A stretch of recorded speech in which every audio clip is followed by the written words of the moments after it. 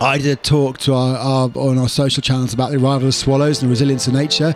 Where you go to at a time like this when it's shit and it's like nothing I've experienced before. And I always talked about resilience of nature and how the swallows, they come every summer, and we always did this in my family. My mum and sister used to race to see who's the first swallow, and it was like that was summer, and it's a really symbolic thing because it's a little bird that's like 4 inches long, travels. I think it's like 200 miles a day for 40 days from South Africa to come and spend its time over here, and then they're just gone at the end of the summer, and then suddenly they're back again. And it's like the fact that bird has made that journey back there and back in that period of time is something really sort of positive about it and resilient. You're listening to the Spaceship Earth podcast with me, Dan Burgess. The concept of the Spaceship Earth is simple.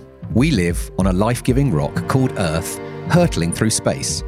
Like a spaceship, we have a finite amount of supplies with an intelligent operating system, which keeps everything we need replenished as long as we all respect it and use wisely. So an understanding of how this system works, along with deep cooperation between humans and all life, is essential to keep us thriving and the spaceship flying. In this podcast, I'm in conversation with humans involved in regenerating life, shifting consciousness, and reimagining how we can live more beautifully and peacefully. I talk with artists, activists, writers, designers, adventurers, healers, entrepreneurs, creative mavericks, and more. Their stories invite us to participate in the co-creation of a more beautiful, life-sustaining world in service to life, becoming crew on Spaceship Earth.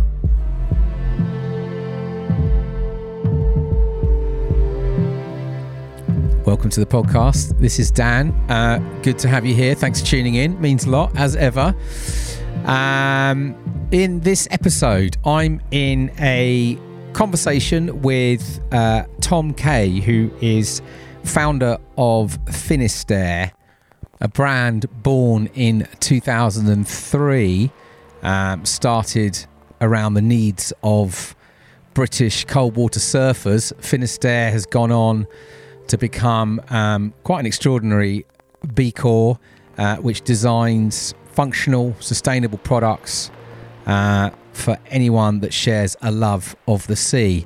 Been a big fan of Finisterre since Tom started it, really. I've always followed along. Have had a pleasure of collaborating and working with them on a number of things over the years. Was really honoured to get involved and host the event called C7, which was the world's first ocean activist online training camp, which ran on just before the G7 World Leaders gathering in Cornwall in June. C7 ran 2 days before. Had the pleasure of hosting that, which was hours of talks and workshops with and panels with extraordinary humans all over the planet who are working around the multiple issues the ocean faces right now, and also the number of extraordinary ways, innovation, solutions to a lot of the crisis we're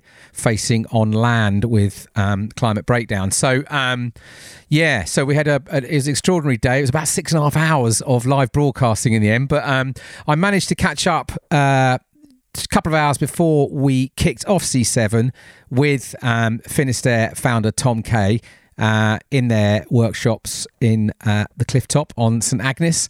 It was a chance to talk to Tom about the thinking behind C7, where it came from, a bit about this moment in time for Finisterre, and also what the last year has been like for the organisation with the pandemic and everything else that's been going on.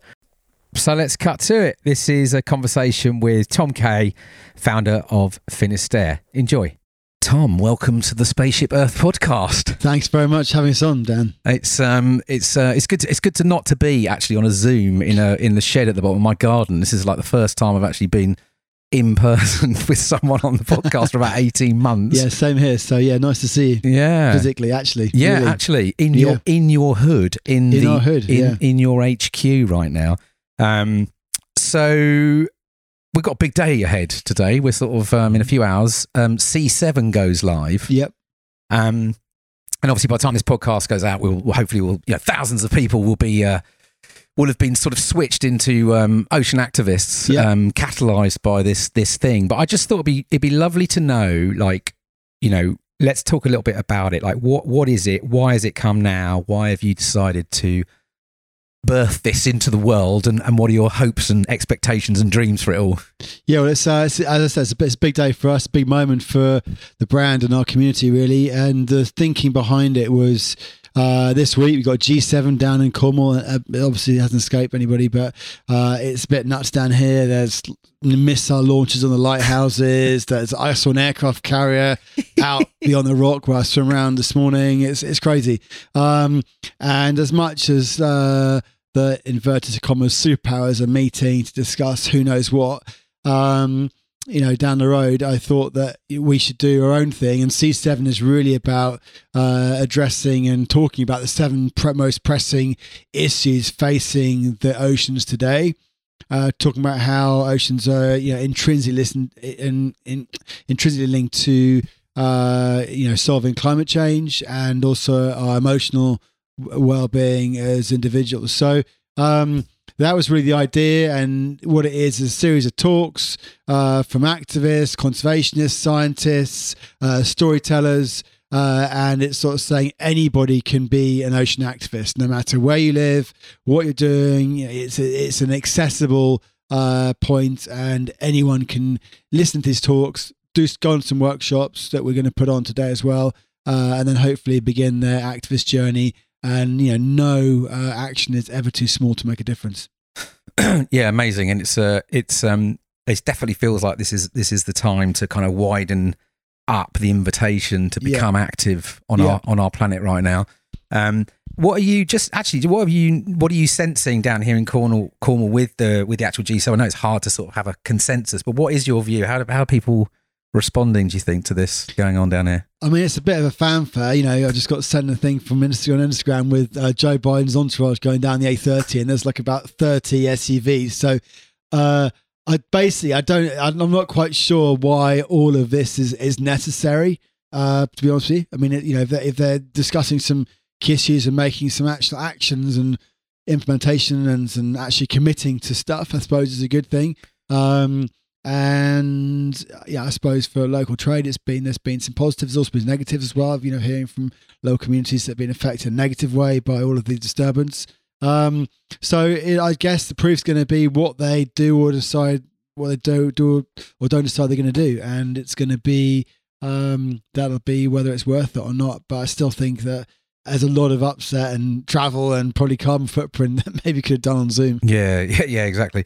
And this is like, I mean, you founded Finisterre, was it 2003? Yeah. And you've always had this much bigger awareness, at least it seems to me, the way I look at how you've developed this business, but you've always been very, very aware of your sort of impacts, your kind of role of what you're trying to do here on this earth. And how does it feel now to be sort of putting something quite large like this out into the world? Is it something you've been thinking about for some time, or looking for the thing? Yeah, I mean, I suppose when I started the brand in 2003, we founded on some really strong values which exist in the business, even more so now because there's 130 people in the business now, all living and breathing that purpose about connecting people to the sea, building product to enable that connection in a sustainable, innovative way. That's what we do. We're B Corp certified. So it's really exciting. We're on a journey. I mean, it's kind of weird. Often we're 19 years old as a business, and it actually just feels like we're just getting going now every day. So it's even after all the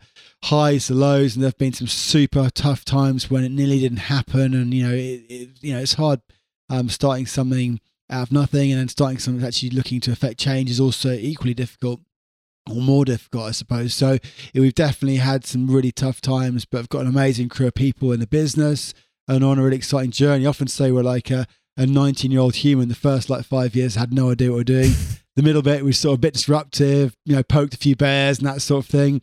And now we're just really kind of getting into our stage as who we are, business, and where we're going. And it's a super exciting journey, and the future isn't exciting. We've got a lot of work to do. We're not saying we're perfect. We haven't got all the answers, and we're working stuff out all the time.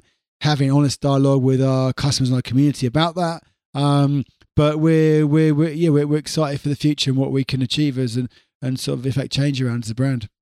It's always fascinating to me with I guess anyone who spends time in our ocean and the seas around us tends to at least see a lot of how everything that we're doing on land is connected to the sea. You've always surfers or anyone who spends time in around coastlines has often sees these kind of impacts of how we live on this earth. And so in many ways, you're sort of like, you've always been, you're very aware within the community that's built around the brand of the kind of, the big challenges that we're facing right now as a species. And now more people are starting to understand the links with the role the ocean plays, beyond, it's kind of the leisure and the resource that it's spoken to, but this extraordinary life support system that more people are starting to understand. Yeah. How are you trying to, what's that been like, actually sort of seeing that, having that awareness of these issues, but also trying to build a business at the same time? It's a lot of tension there, isn't there? Yeah, there's definitely reconciliation between growth and causing an effect on the planet. That we're a business, we have a negative impact, no question about it. We have always tried to mitigate that, look for alternatives. All our wet are made from a bio-rubber now, for example, not neoprene. So always pushing innovation and better ways of doing things as we can, in the knowledge that it's not perfect, but we're on a journey. If it's to, net zero or whatever it is, we're really kind of committed as a bunch of individuals towards a kind of higher purpose as I suppose, as a business, as a brand, and what we can do. So, I'm really aware of that. I guess with regard to the ocean, there's this sort of scientific element of it, which is, super interesting, and every bit of, intel or research coming out is about, its protection needed around MPAs or the power of kelp or seagrass to, sequester carbon. So that's amazing for me, I think. And the brand, what I've always been really excited about is the power of connecting people to the ocean emotionally. So, if it's, you often take kids surfing at the weekend, and I always tell this one story about this mum was like, as a friend of a friend, she said, is it all right if we take my son in for a surf at the weekend? And I was like, yeah, fine, no worries. I've done it for many, many years. I really enjoyed doing that. And I took him in, I pulled him into a few waves, had my own son on my back. He didn't want to get in the water. He was like 2, whatever. He didn't want to get in the water, but didn't want to not be with me. So I was pulling. I was quite hectic, trying to balance and pull this other kid in. Anyway, pulled him in.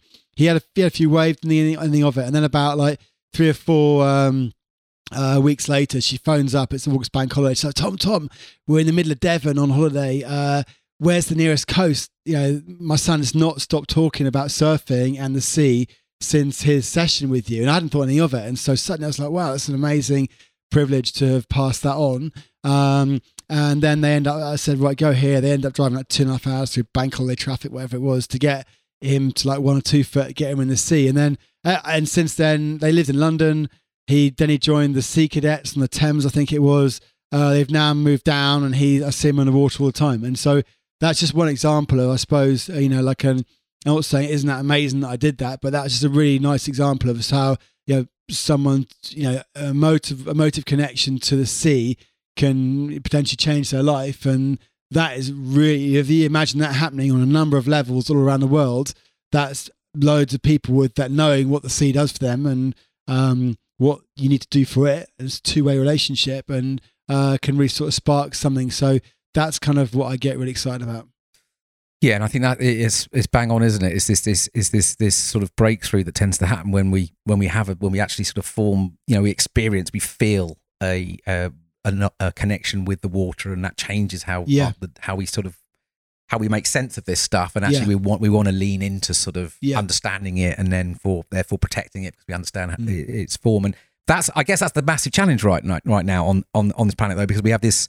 How can we find ways to help more people have that connection and open up that? And so I know that's something you're looking at now, right? Is this sort of access piece and like what's the role of? Yeah, so I'm like mega lucky, privileged that like we're here in Snagsborough, Kitty, Finisterre space where I live, my family, been here a long time now, and my access to the ocean is pretty unencumbered. I can just get in whatever car, bike, walk, whatever it is, get in the sea whenever I want, and even just walking down the beach, physically able to do that.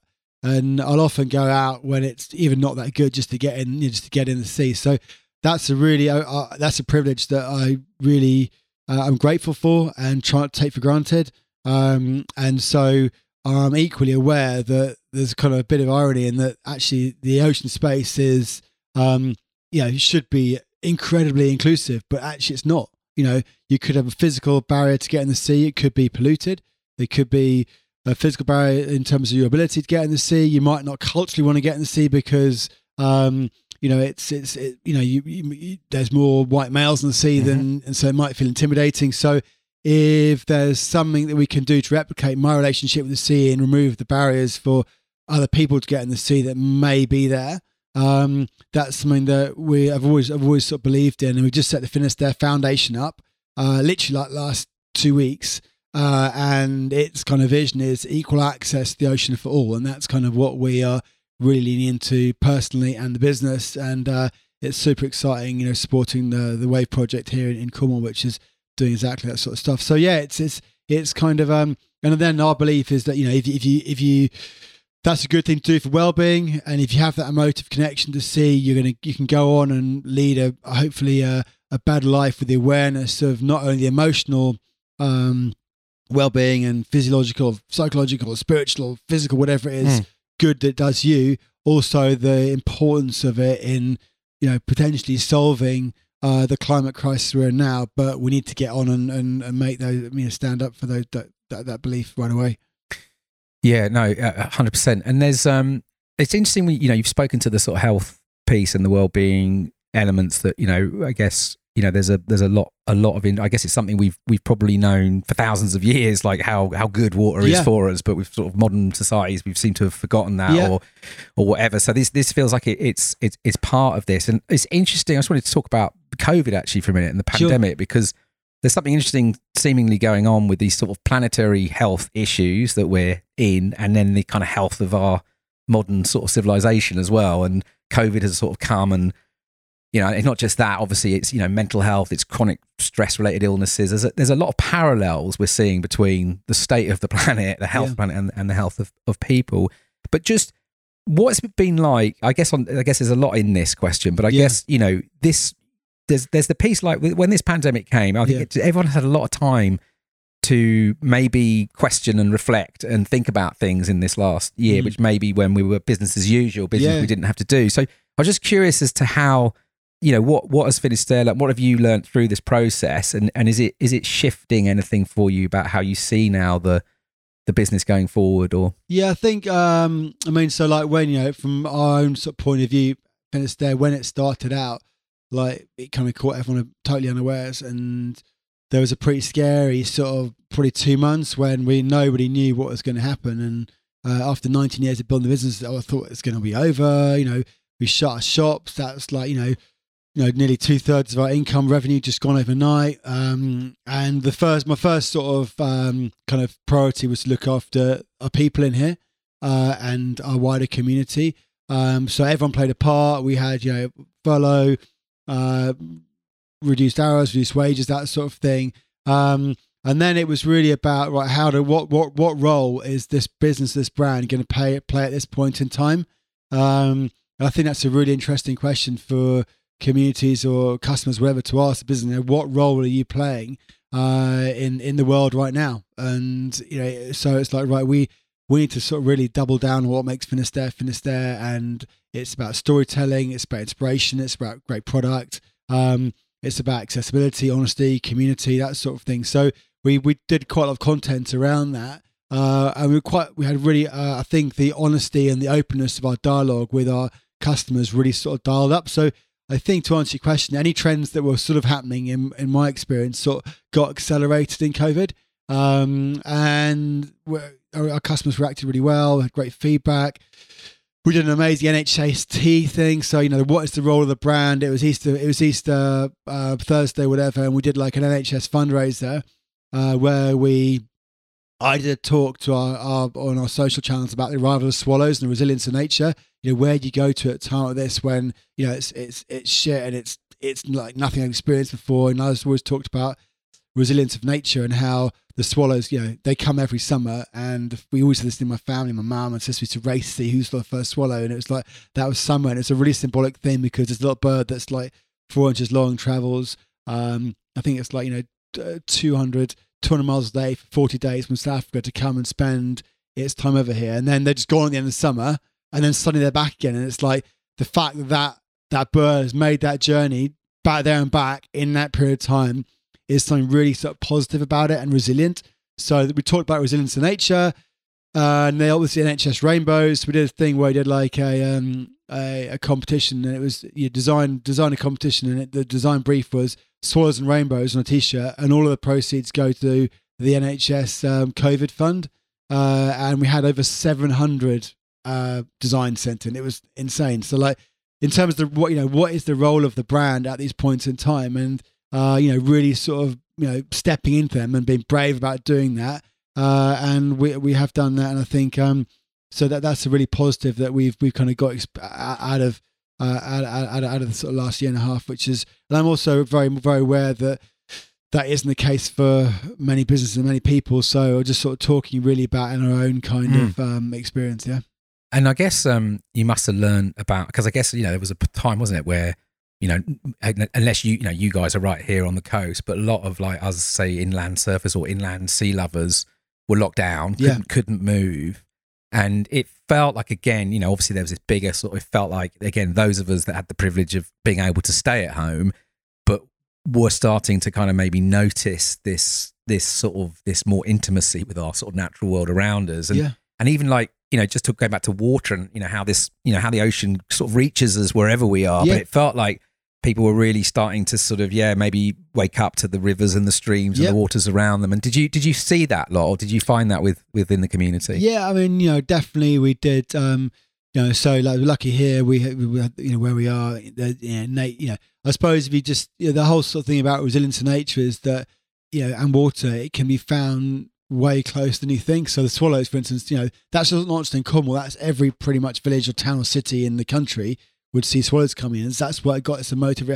People were suddenly like, it's just coming to me. So it was about this balance, I think, of, inspiring people to kind of go out as they were allowed to in their area to find water, to, look out for nature. And, spring's like a really positive time of the year because it's all, everything's new and fresh and the rest of it. So it was really trying to, encourage people and our community and lean into that and sort of, sort of hopefully show them content that would, we call it like backyard base camp, when you're sort of planning a next trip or whatever it is, you'd kind of be, in your backyard, but it's all kind of going on around you. So yeah, hopefully that was kind of what we achieved. And people were going, wild swimming more and more, and, realizing that you don't have to travel 4 hours to get to Cornwall to go and get in a body of water. There's many places around you that probably more closer than you realized before the pandemic.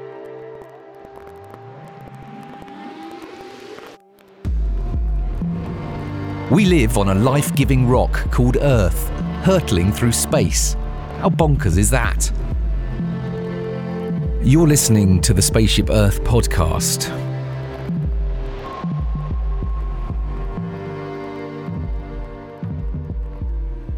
Amazing.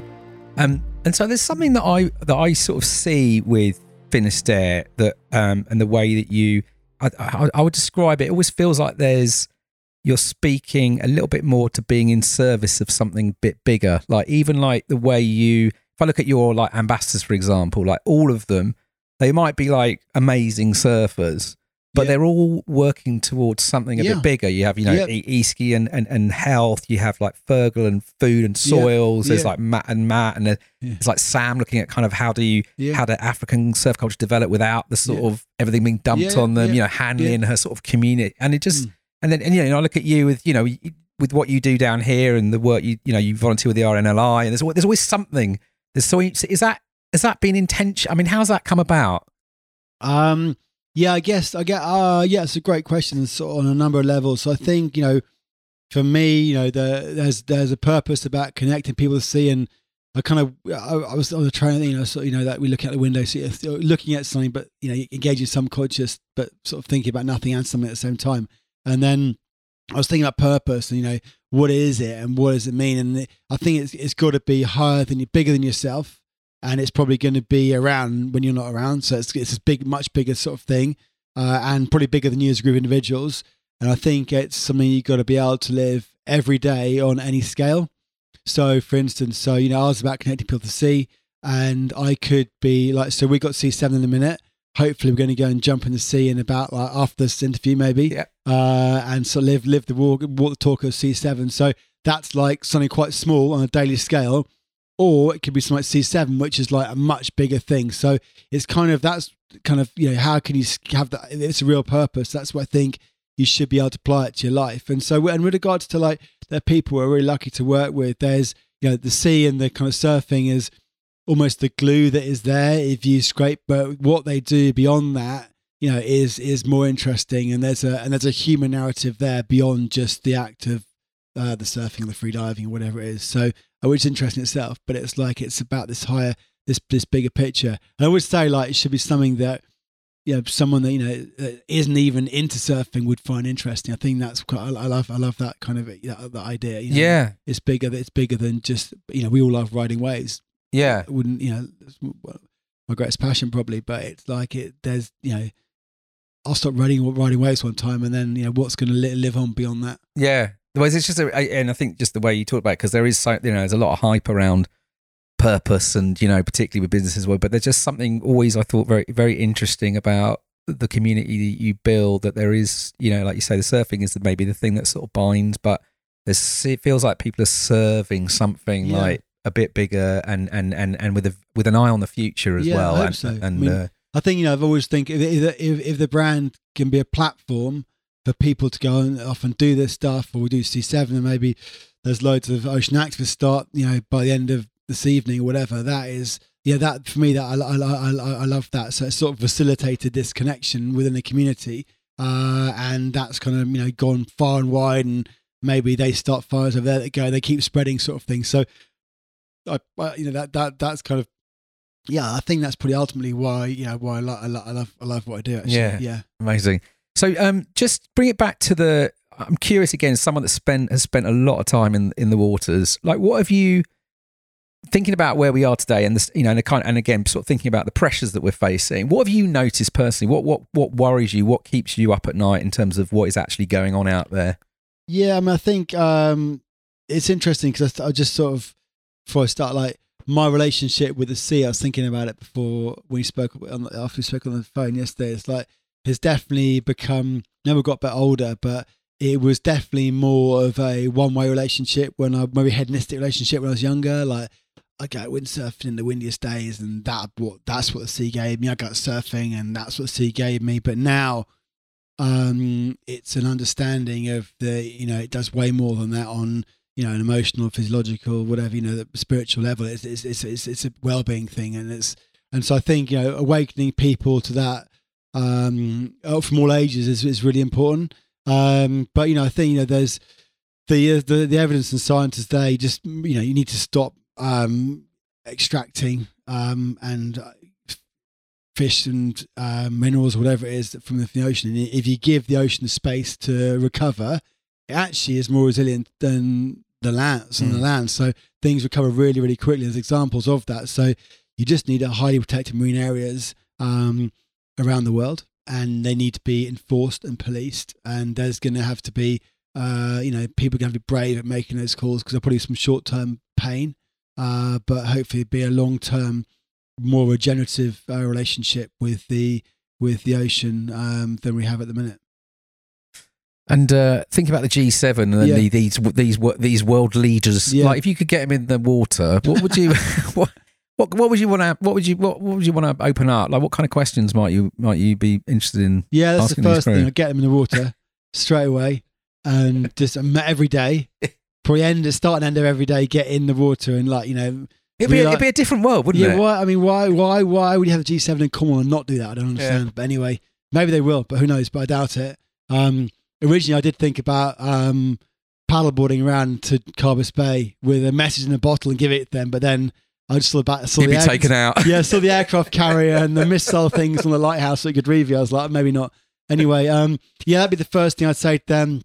it would definitely be, I think, it's an old age narrative of politics, but we know what needs to get doing. We know what needs doing, and they just need to get on and implement it ahead of COP26 and police it, because I think there's quite a lot of marine areas around the UK at the minute, but they're still commercially fished, bottom dredged, everything, and they're not. I think they're called paper parks because they're just marine protected areas on paper, and that's it. So there's got to be some enforcement and some leadership in that area in 2 or 3 years you'll really start to see the benefits.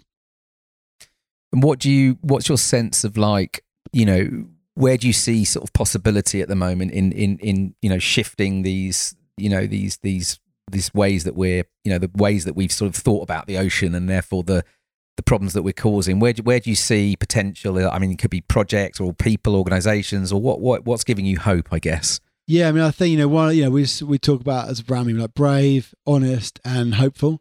So we're doing this because we believe in, I suppose, the collaborative power and force of the human spirit, and what we can all do. We really put our minds to it.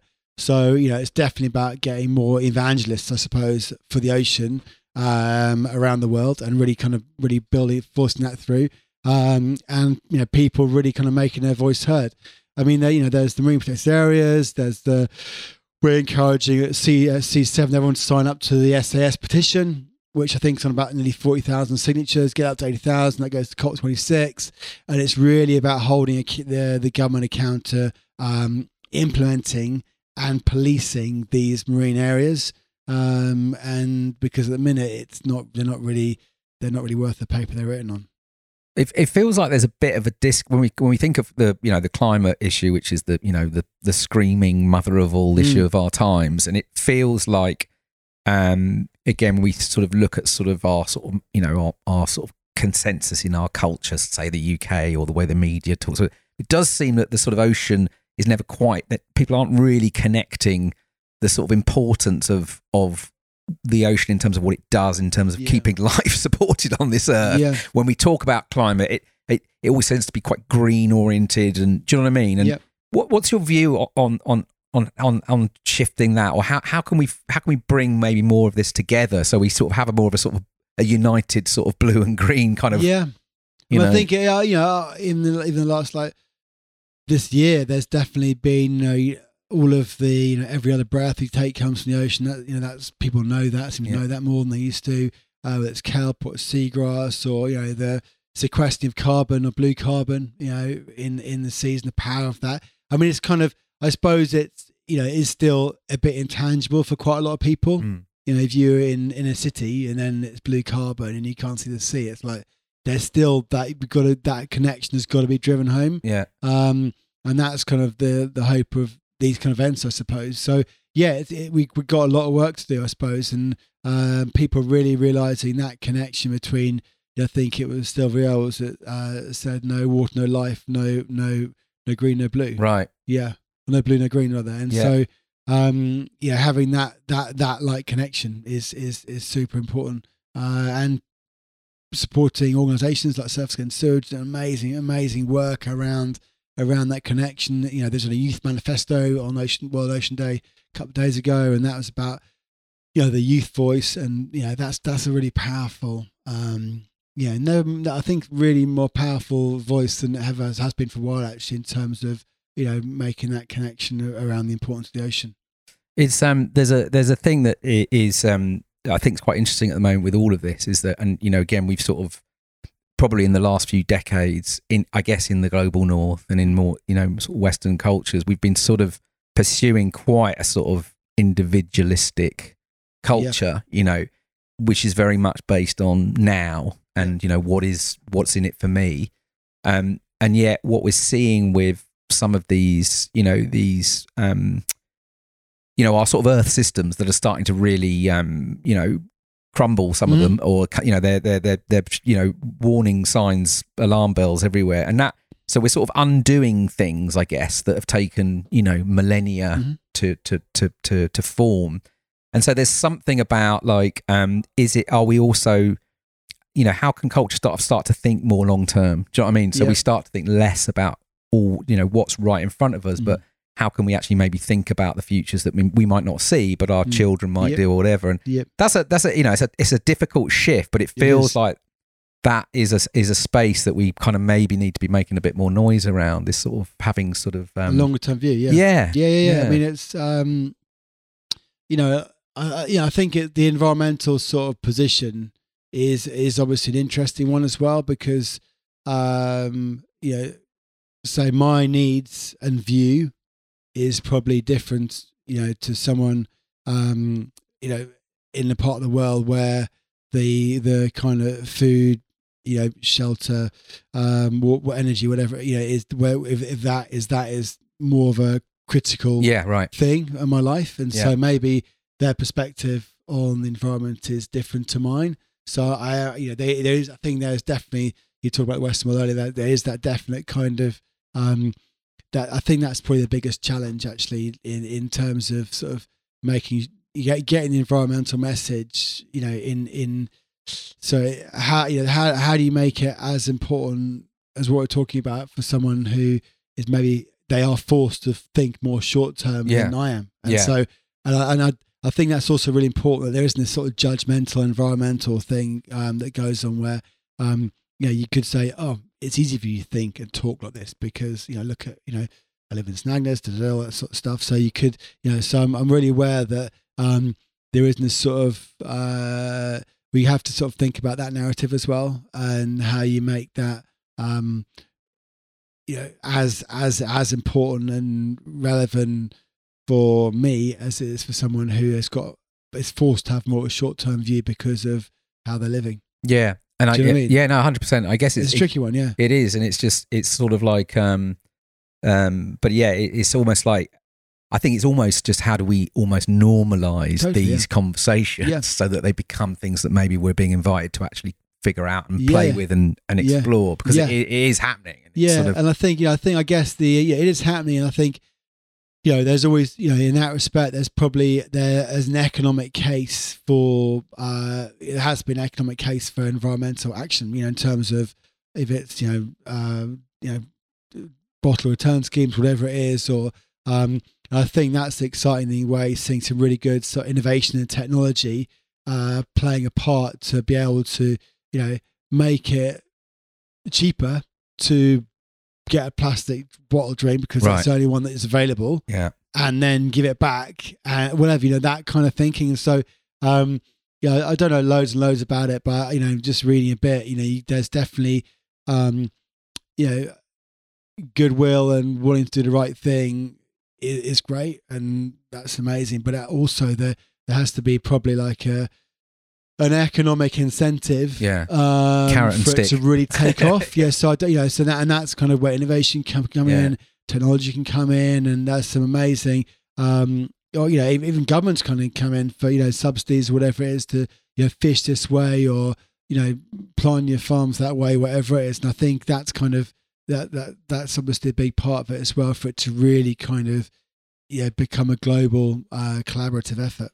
I mean, it sounds like, actually, you know, again, I was thinking about that sort of world leader thing, but it sounds like actually, you know, again, we it's almost like what really needs to happen now is this diversity of ideas being a whole, you know, being made more accessible, because you know, some of it feels like it is about obviously innovations and technologies, and yet on the other hand, when we talk about things like, you know, blue carbon, it's about just letting nature do its thing, just getting out of the way almost. Do you know what I mean? Because humans just we like to meddle, interfere, and all it's sort of all these things actually need to sort of coexist, don't they? I mean, they're obviously ones that the sort of, you know, you got the sort of top end or the upstream part of the problem, you know, which is like how you are interacting with the environment on a daily basis, and then there's the sort of downstream thing, which is probably all the damage has been done already.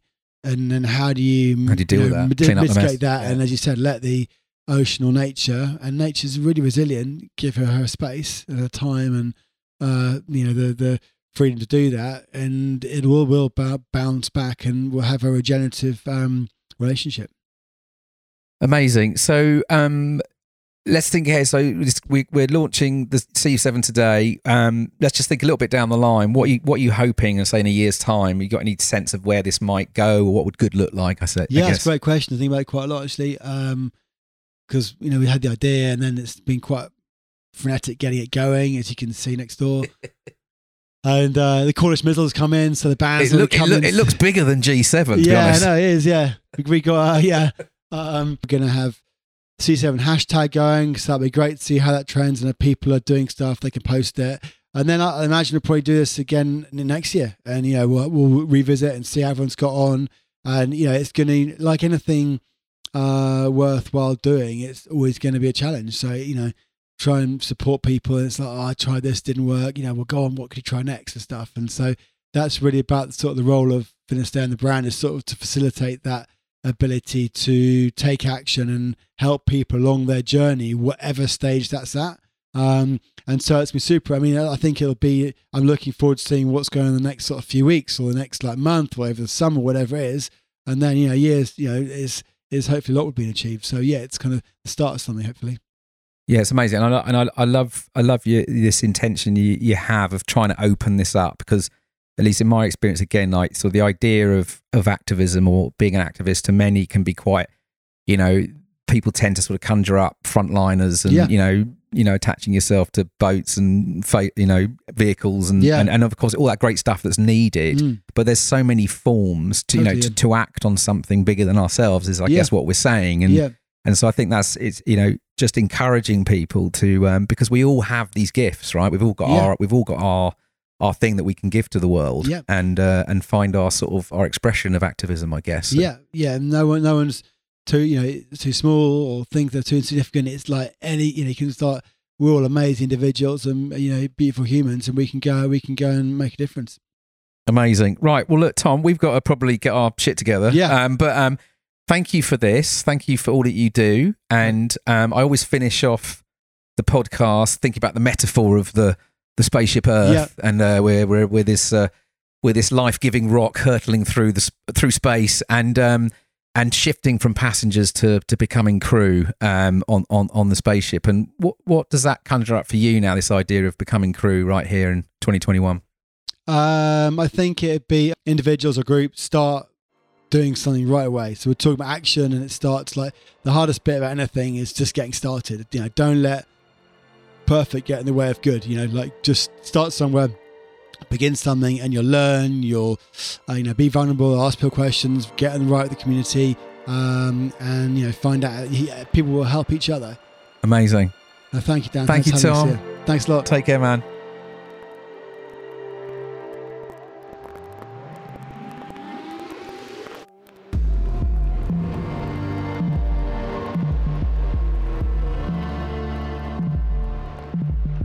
So there you have it. That was Tom Kay, founder of Finisterre, and that was just before the C7 event, which went swimmingly is a good word. It was like 6.5 hours, I think, at the end of panels and talks and workshops, and all of that is available now online. It's all archived, and you can access all of that. Links in the show notes, and there's just so many incredible conversations and projects that are happening around the world, and activists and innovators and all sorts. I really do recommend diving into that. And it was a total pleasure and complete honor to be asked down to host the C7 event, and learnt loads, and massive gratitude for the Finisterre crew for looking after me down there. I managed to get in the sea a couple of times as well. Got to surf in the day after, caught some waves. It's been a while. Can still do it. Can still surf just about, and also got in on the Saturday as part of the world record breaking paddle out, the G7 demonstration paddle out. There was about 1,000 of us on surfboards and paddle boards and kayaks and all sorts. We paddled out from in Falmouth, organised by the mighty Surfers Against Sewage. Brilliant community of people down there also. And actually there's a conversation with Surfers Against Sewage CEO Hugo Taghome coming as well that I recorded down there. So look out for that one. But yeah, do check it out. Remember, no ocean, no life. The ocean has taken the real heavy lifting of our climate change so far. It's the thing that's absorbed most of the heat that is been trapped due to greenhouse gas emissions, and the ocean is suffering. Acidification in the ocean, decline in all kinds of sea life, development, overdevelopment of the coastlines. It's under so much pressure, overfishing, which Tom mentioned a lot.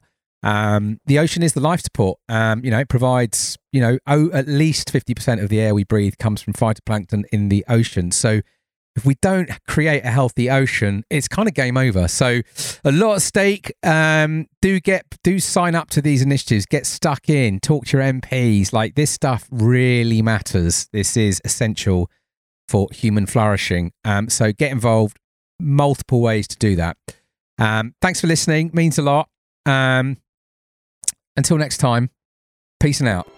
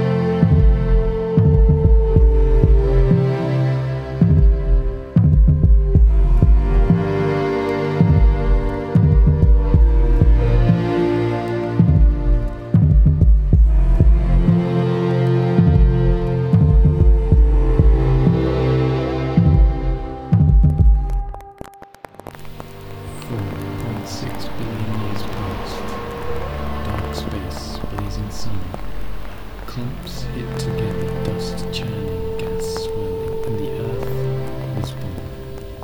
Molten rock erupting, volcanic and hot as hell, mountains crashing, lava flowing, 100 million years of this, while slowly cooling until at last, water drops.